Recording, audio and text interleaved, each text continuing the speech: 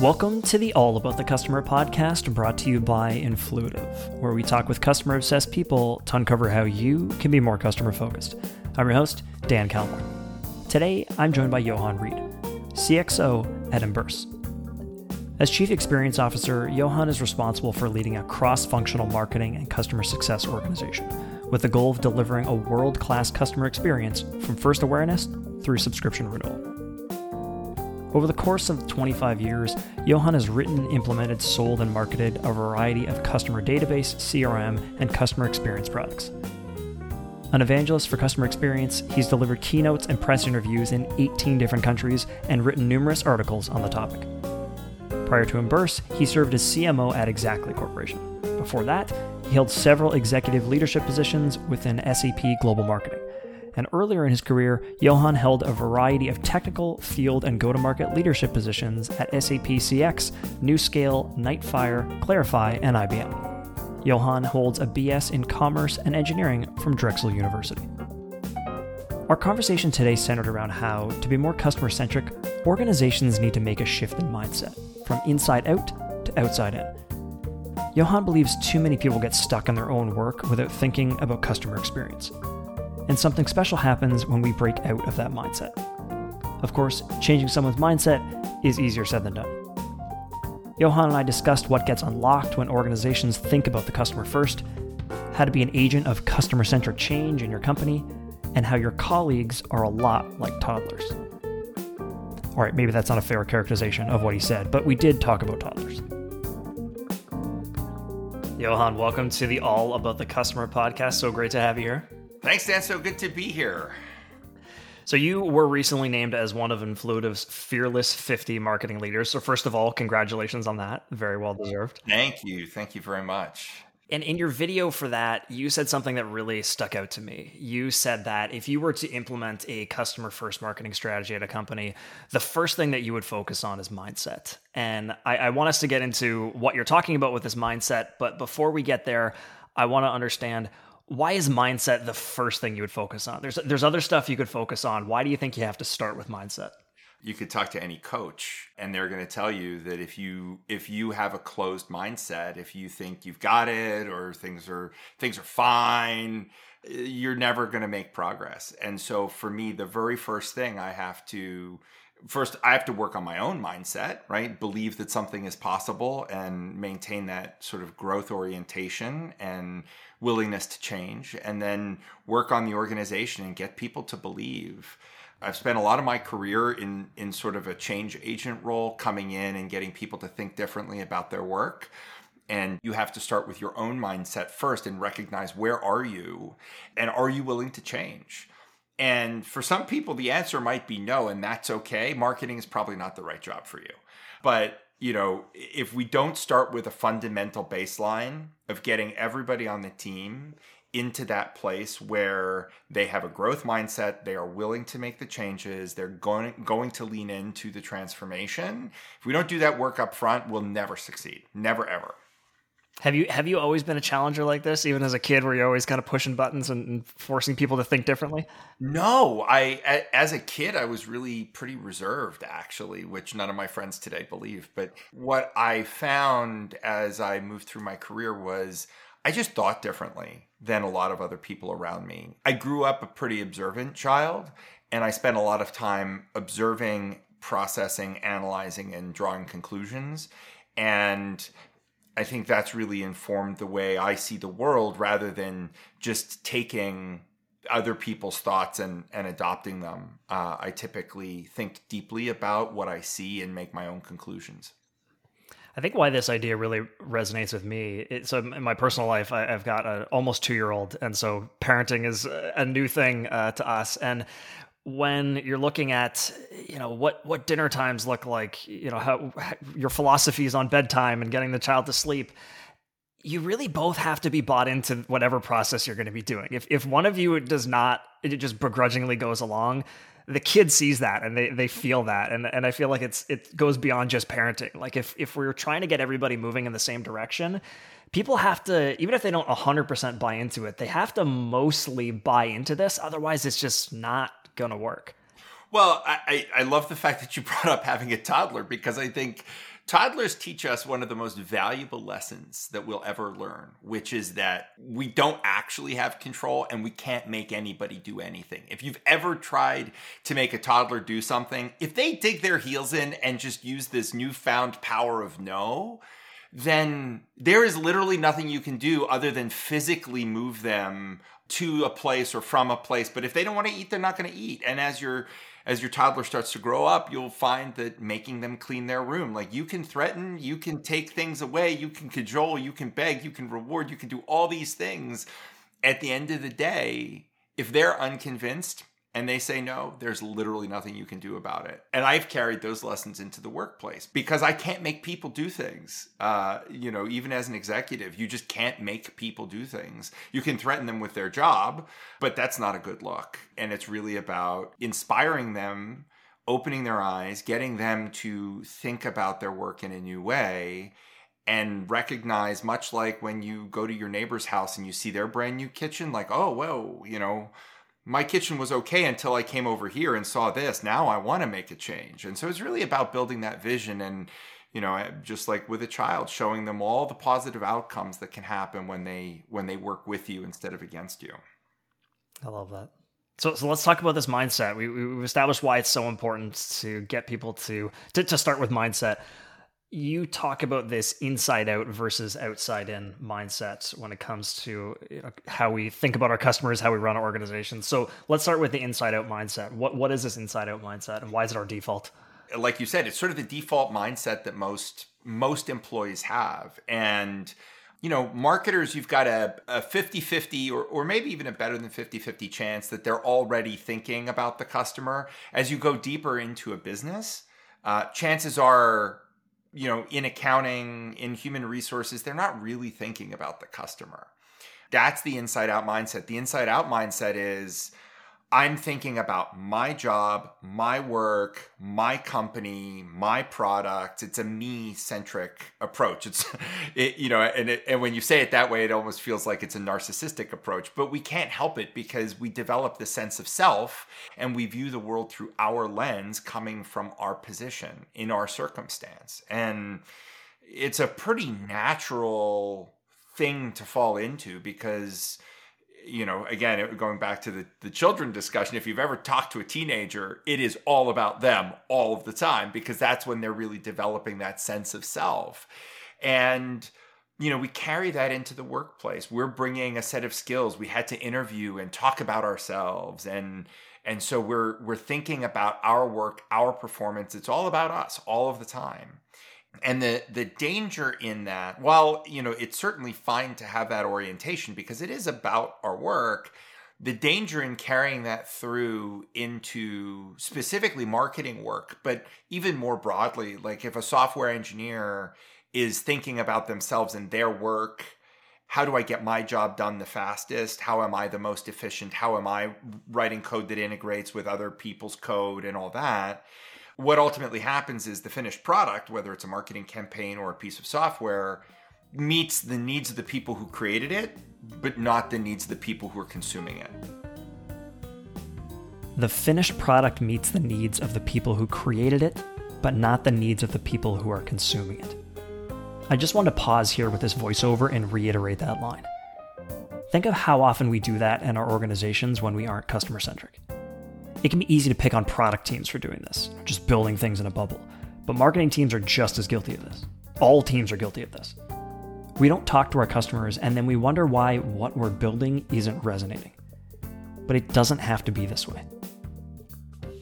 It's sort of like making coffee for someone else and you make it the way you want and you serve it to them and you're so proud of what you've done and they look at it and go, well, I didn't want cream and sugar in there. I like my coffee plain and black. You have to have that shift.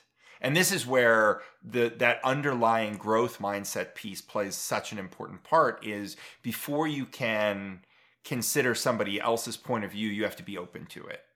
And so the pitfalls of this, and I think I touched on them a little bit, is really, the end result of what you're delivering feels like it's self-serving to the person who created it as opposed to serving the audience.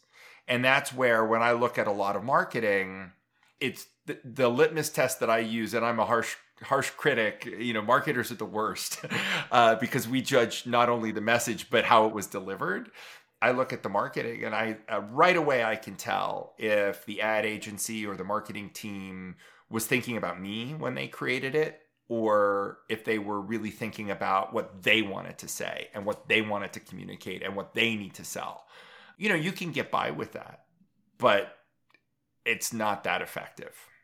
Yeah, I think in marketing we so often do things in a bubble. And one story that I think I've maybe told in this show before is at a previous company the marketing team got together and we were trying to think of a new, not necessarily slogan, but way to talk about the company. And it was just a bunch of marketing people sitting in a room trying to shoehorn in words like synergy. And I was like, wait a minute.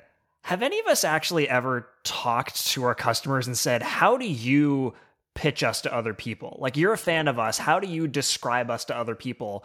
Why don't we start there? And it was this thing that, like, to me, that didn't seem like such a big deal, but everybody else was just like, oh yeah, maybe it shouldn't just be a bunch of marketing people locked in a room. But I think it's very common.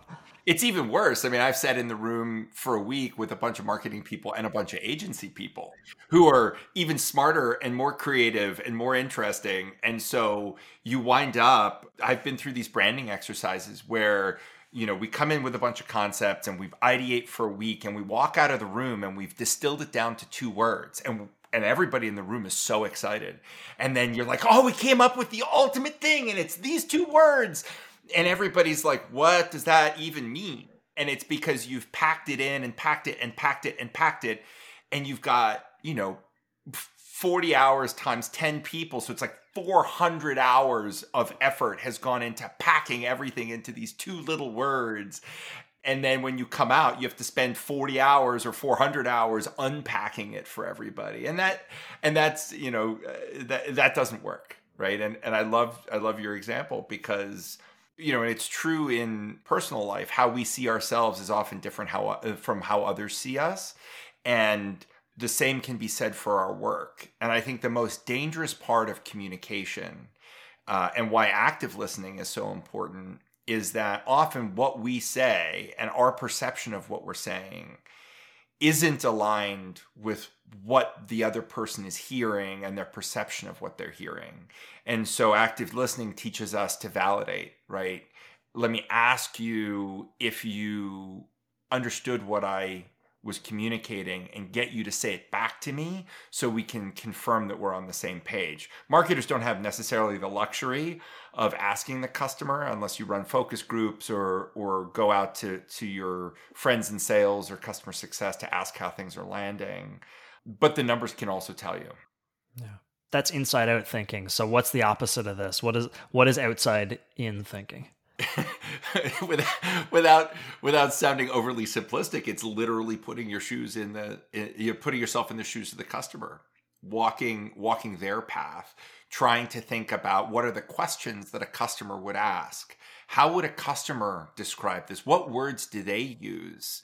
We often want to jump into an explanation about who we are and what we do, and we have these great words that are sort of jargonistic and maybe even worse. They're like words we've made up to describe features and functions of the products that we're selling.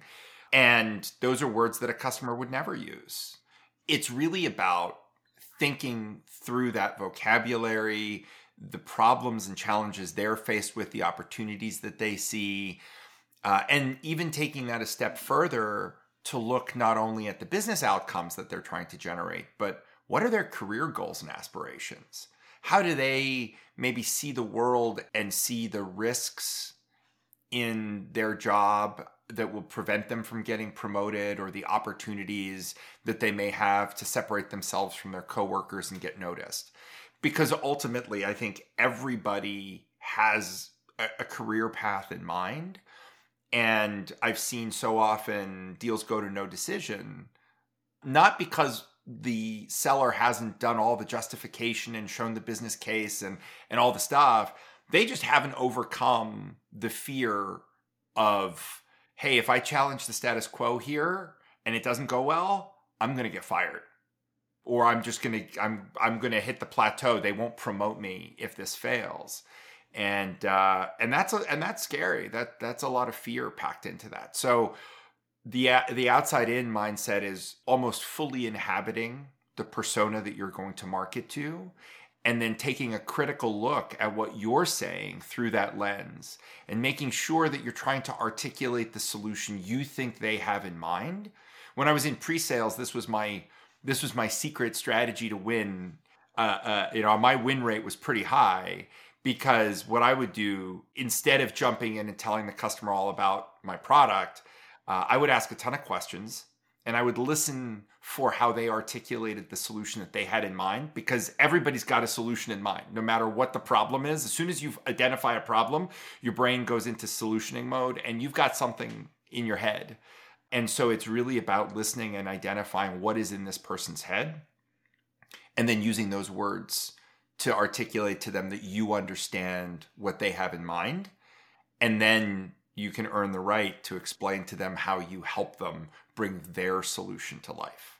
And that's a really important distinction. And I think that's sort of the full download on what it means to be outside in.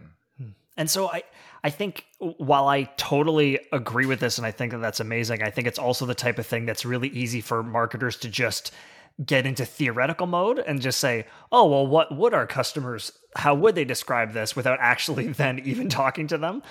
So how do you, as a marketer who can sometimes be disconnected from our customers, how do you genuinely figure out our customers' real problems, the things that keep them up at night, the solutions that they need, without just making it a theoretical exercise? Oh, well, I mean, that one's super easy to knock right out of the park, because we run events. So go to the events where your customers are. We just ran our Emburse in Motion event a couple weeks ago in Washington, D.C. And I was there and I got to talk with customers, and I listened. I listened to their challenges. I listened to their stories. I listened to the words they used. I listened to the outcomes that they highlighted, or the problem areas that they discussed. And that's the data that you have to sort of sponge up. So go to events, your own events, even better industry events, where most of the people in the room are not customers, maybe have never even heard of you before. Ask them questions about what is their job like, what are the challenges they face, what are the opportunities that they see. Listen to the words they're using. Go talk to your sales colleagues. Pre-sales people, and maybe I'm a little biased because I spent a long time in pre-sales. Pre-sales people are the trusted voice in the room during a sales cycle, because they're not the ones who ask for the money. They're the ones who demonstrate the product. And so the customer will often open up. They'll open up and share all of their problems, all of their challenges. So the pre-sales people, if they're paying attention, they're getting all of the keywords, all of the insights into what really is going on for your target audience. And then finally, customer success. I lead as a CXO, I lead both marketing and customer success. And it's amazing when you bring those teams together, because the customer success people live and breathe customer value. They're in there day in, day out, trying to understand what are the barriers to the customer achieving maximum value, maximum success with the products. And so you can use them as sources of validation. You could ask them to bring you in on a call and go talk to a customer to test stuff out. You know, we've done some messaging tests, and the customer success team's been great at getting me some time with customers to sort of lay out our messaging changes and get feedback from the people who live in these systems day to day. And so when you're on one of those calls with the CSMs, when you're at the event and you're actually talking to the customers, are there any questions that you feel like are really telling? Any questions that you'd like to typically ask to get inside the head of the customer? I always start with, so tell me about your job. Like, what do you do? It's always interesting to hear the words they use to describe their work. And then I start asking about what makes it challenging for them. You know, what in their work life is difficult, and what in their work life is going really well. And this is going to sound funny, but as a marketer, I think about marketing like dating. On a good date, there's sort of an equal exchange of information. Both parties are asking questions. There are pauses to listen. On a bad date, I dated in my 40s. You know, you go on these bad dates, and it was just this constant stream. And every time I might introduce something about myself, it would always go back to her. And I was like, okay, I'm not calling you again. We just talked about you the whole time, and that wasn't so fun for me. It might have been nice if you were interested in what I had to say. And I feel like that's the experience that so many people have when they're being marketed or sold to. And it's in those conversations, that's how I approach it. I use my intellectual curiosity to lead me down a path of questioning, to genuinely get to know this person. What is important to them? What are they struggling with? What moves the needle for them? How do they measure their success? I think anybody listening to this podcast has intellectual curiosity. That's why they're in the job they're in. And it's just, think about it like you're out on a date or out with some friends and there's somebody new in the group and you want to get to know them and you're intellectually curious about their work.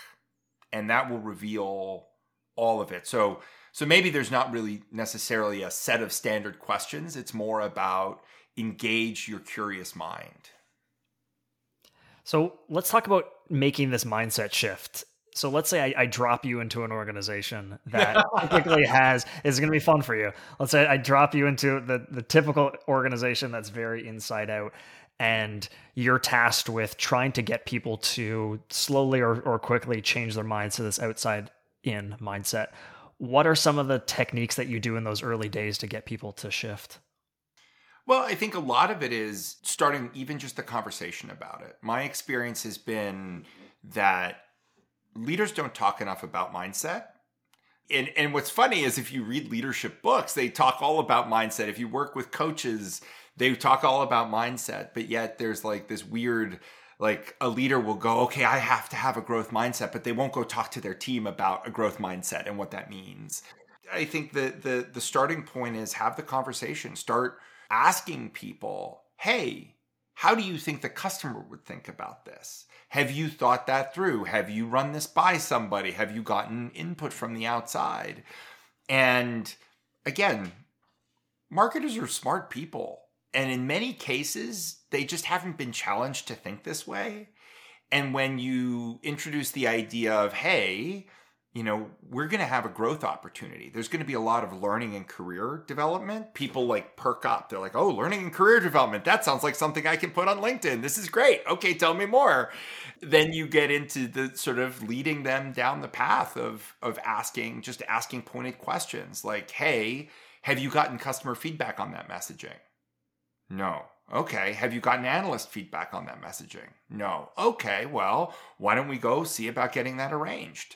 Right? Go call our analyst relations person, get a call scheduled with somebody from one of the analyst firms, get their feedback on it at the next inquiry. Or, let's go to the CSM team and get a couple calls scheduled with the target audience that you're trying to reach with this message and test it out. For a long time, I had the luxury of marketing to marketers, and I would call my friends who worked in marketing at other companies. I'd be like, hey, listen, I've got this message. Can you tell me what you think? It's just starting that dialogue and raising the awareness kind of starts that snowball effect. There are things that you do once that's done. Once you get people starting, then it's about giving them frameworks to put this into. But really, truly, that's where I start when I come into the organization. I just start asking questions and getting people to realize that there's a different way to think about things. I love Johann's point here because this is all about repetition. When trying to make a mindset shift like this, it's not enough to just tell people once and expect it to sink in. We have to reiterate this with our teams if we want it to actually become part of their workflow. We need to constantly challenge, not in a confrontational way, but constantly get everyone thinking beyond just their role and make decisions with the end customer in mind. And as Johann is about to share, this is something that needs to permeate the whole organization, including those at the top.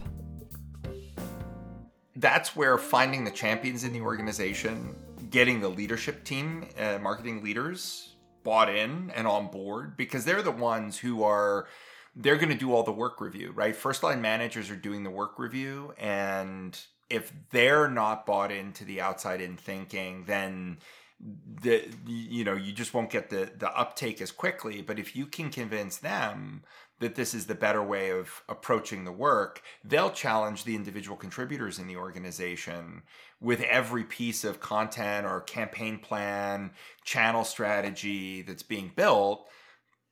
They'll get that test. They'll be the ones to probe, but that requires starting with the mindset and then giving them frameworks and helping them, mentoring them on how do you ask these challenging questions without putting off the employee. Because, if you have somebody who's struggling with this a little bit, it can feel demoralizing. Now, my work used to be fine, and now all of a sudden it's not fine anymore. I'm struggling, right? And that's not a great feeling. So that's this leadership cascade of coaching, supporting, mentoring. That has to be part and parcel. But I think that holds true for any sort of transformation project. And you don't have to go incredibly in depth on this, but you mentioned these frameworks that you give people. Can you give an example of a framework? I think the most basic framework is a customer journey. And my experience is people don't start with that. They don't think about where is we talk a lot about the funnel. We talk a lot about the sales, the opportunity stages, right? It's a very inside out point of view. And even, we love these acronyms, TOFU, MOFU, BOFU, like that's fine to characterize where content fits or what kind of emotion you want to execute at each one of those funnel stages.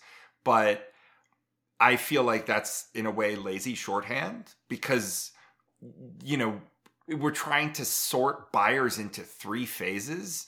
Buying is complex. And it's not a funnel. People go up and down. This is not, it's a spaghetti chart. It's not this neatly structured thing where, okay, I'm now moving from the top of the funnel to the middle of the funnel and I'm never going to go the other direction. Like that's a bunch of bull.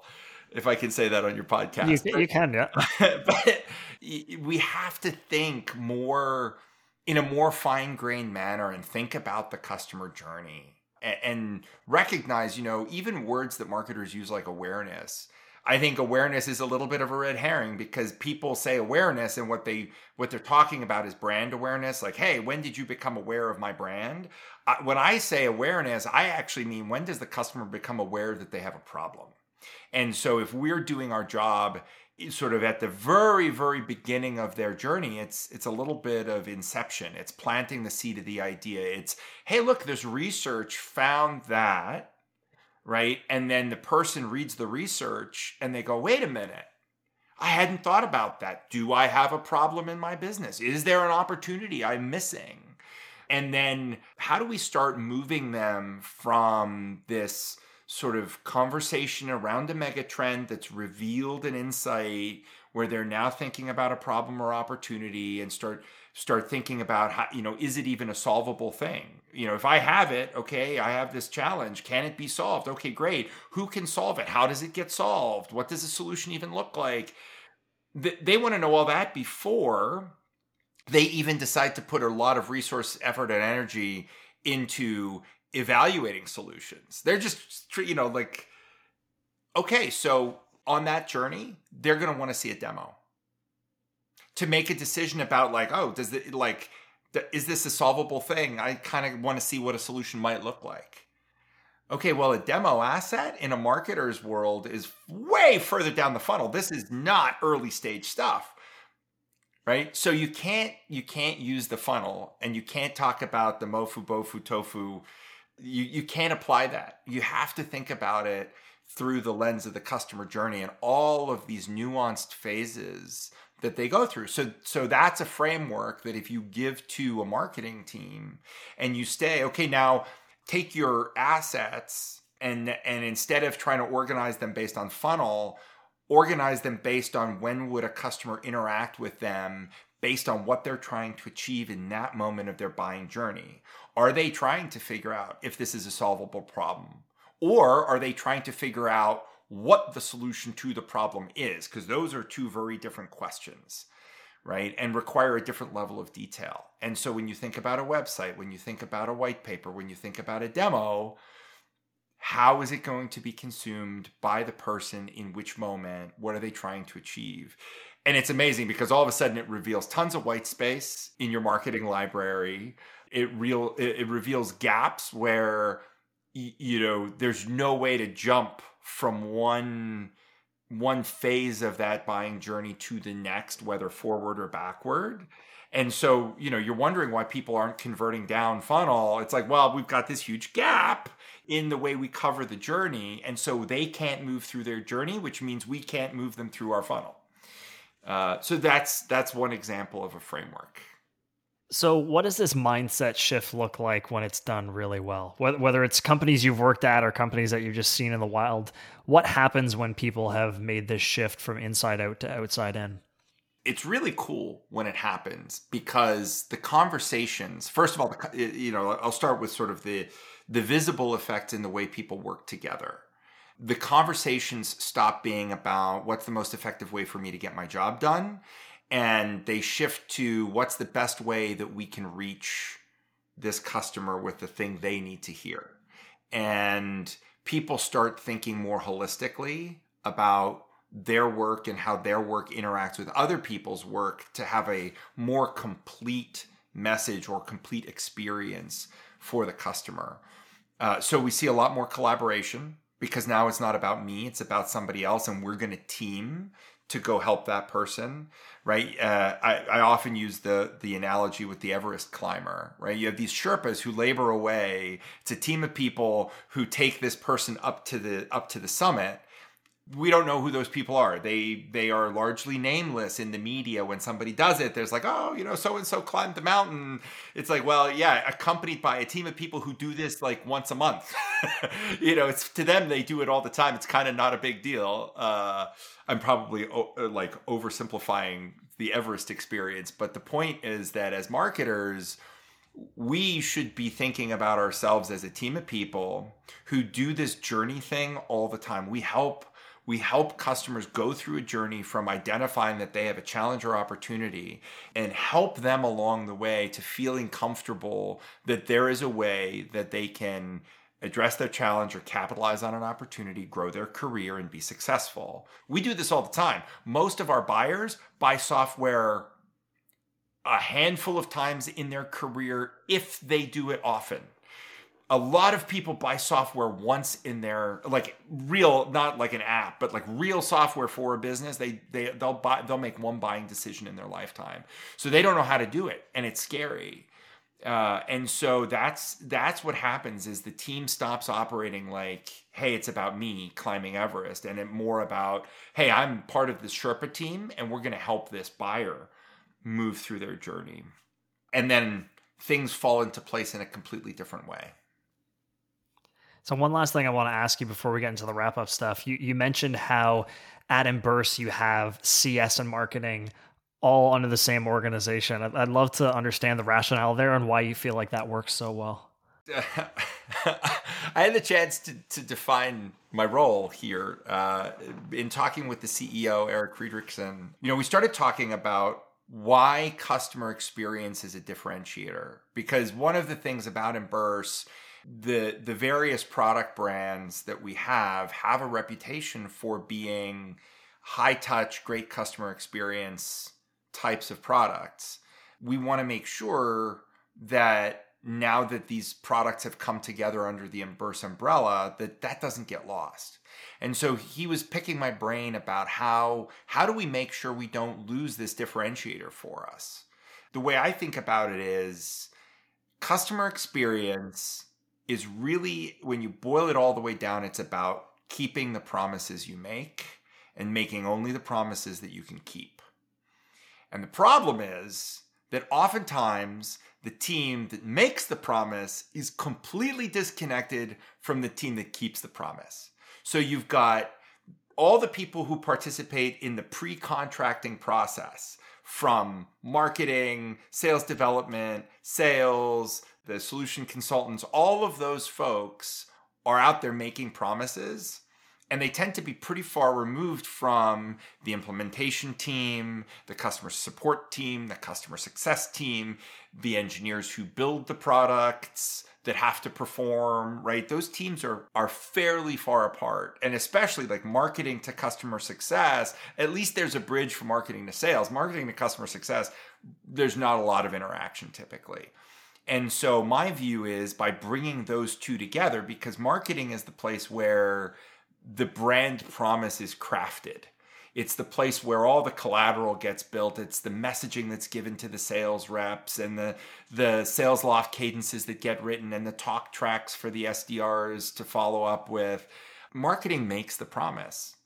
And customer success is on the hook to make sure the customer's getting value. And to get the value, the product has to work as promised, and all the great benefits that were talked about during the sales cycle have to come to fruition. The business case has to be fulfilled.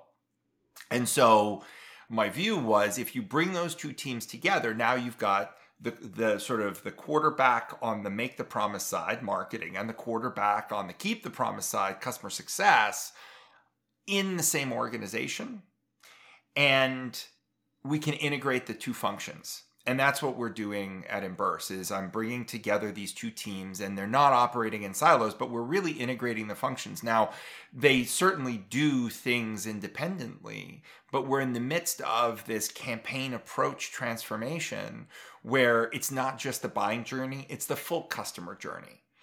And I'll give you a really concrete example. If a customer comes in on a campaign, let's say we have a campaign that's all about implementing spend controls within a business.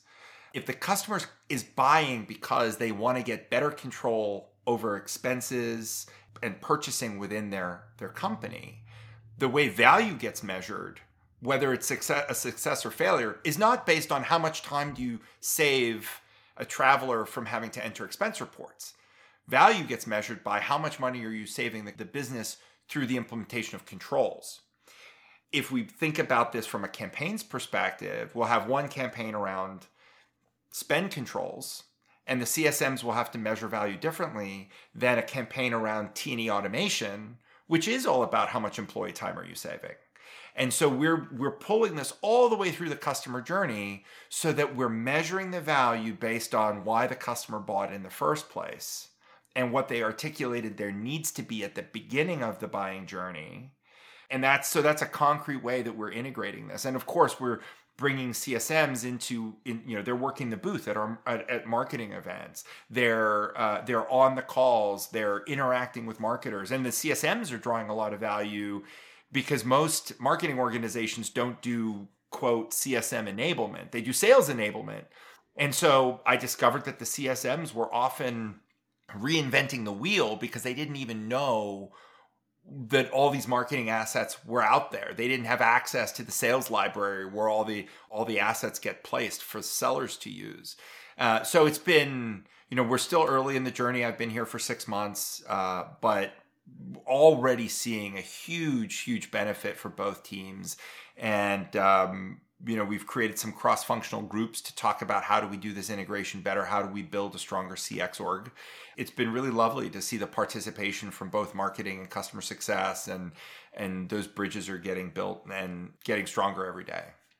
I'm going to be honest with you. I regret asking you that question because now I have so many follow-up questions. I feel like I'll put a pin in it. I feel like we need to have a part 2 where we just dive into that because I think that is so interesting and there's like 30 follow-up questions, but to not make this episode 3 hours long, there's a lot to unpack there, and maybe that's a book for me someday. Yeah, it's a book. Selfishly, at the very least, maybe it's a part 2 of this episode, but I think it could definitely be a book. But we'll put a pin in it for now. But I think that's incredibly interesting, and I appreciate you diving into that. Yeah, you bet. So the wrap-up question that I asked to everybody: if you could give the listeners at home one piece of advice to make them more customer-centric, something they can do today, tomorrow, what would it be? I think it's really easy. Start with the customer journey. The mindset stuff is important. And I'm hoping that people are already thinking about mindset and driving mindset in their business, but that tends to be a little bit abstract. So the concrete thing you can do right now is ask yourself, do I have a customer journey model? And if not, do the research and pick one. And then start working on looking at everything you're doing and map it back to that customer journey.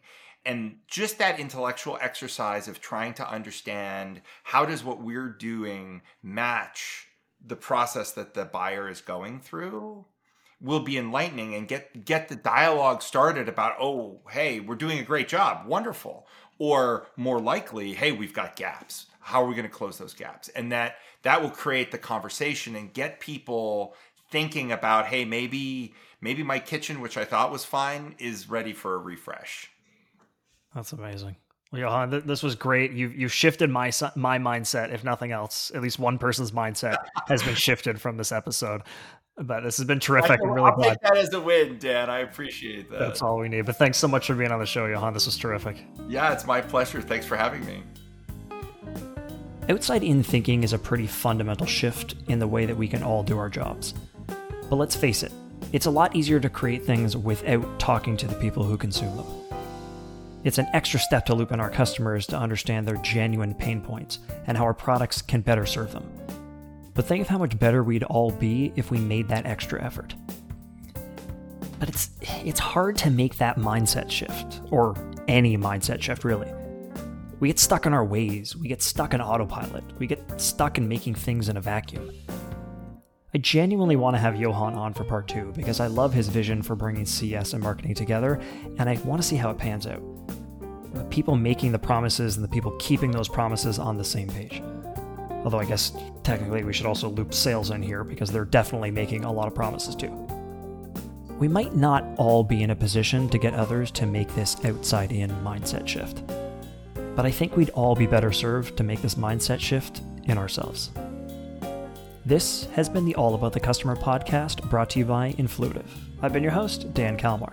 Until next time, let's pre-order Johann's book that he hasn't started writing about this. I think if enough of us pressure him, he'll write it eventually.